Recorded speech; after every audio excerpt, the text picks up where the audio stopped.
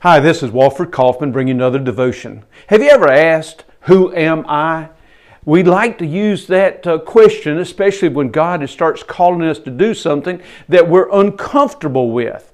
And so who am I? What makes me so different? What makes me so special?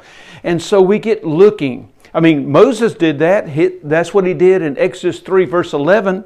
He says to God, can you imagine saying this to God? Who am I that I should go to Pharaoh and bring the Israelites out of Egypt?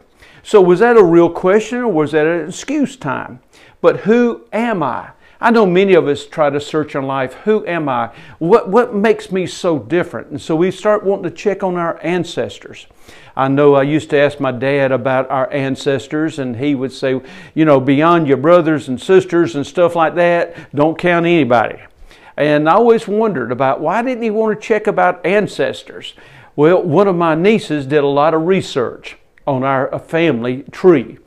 And I can see why he didn't want to find out too much about the ancestors, because that was a wild group of folks. Boy, you name it, they did it.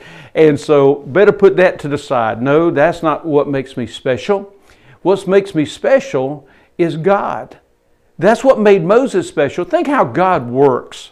Think how God works. Here was Moses, who was an adopted prince, who became a shepherd, who then was asked to lead the people of Israel out of Egypt. What a job. So he went from being, kind of top dog to being a lowly shepherd, and then God used him.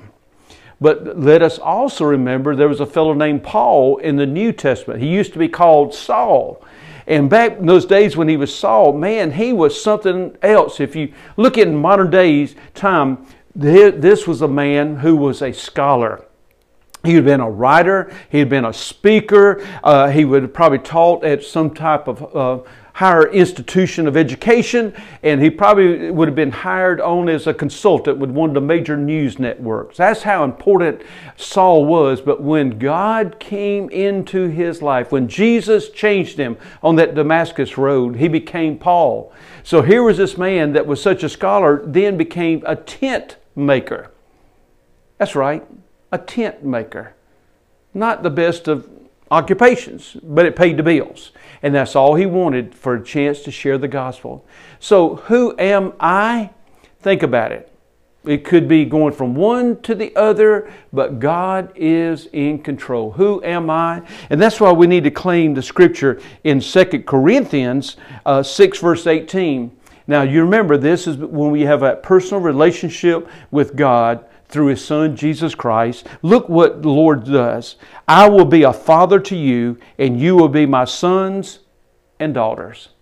You will be my sons and daughters. So who am I? When you trust Jesus, guess what? God is your Father. You are a child of God. And I tell you what, that is a wonderful thing to be. Let's pray. Father, thank you that you invite us to be your child.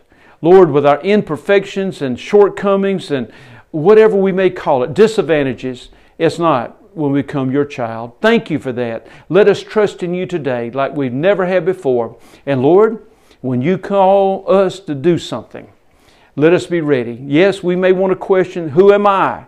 But then we have to answer, we're a child of yours. Thank you. Amen.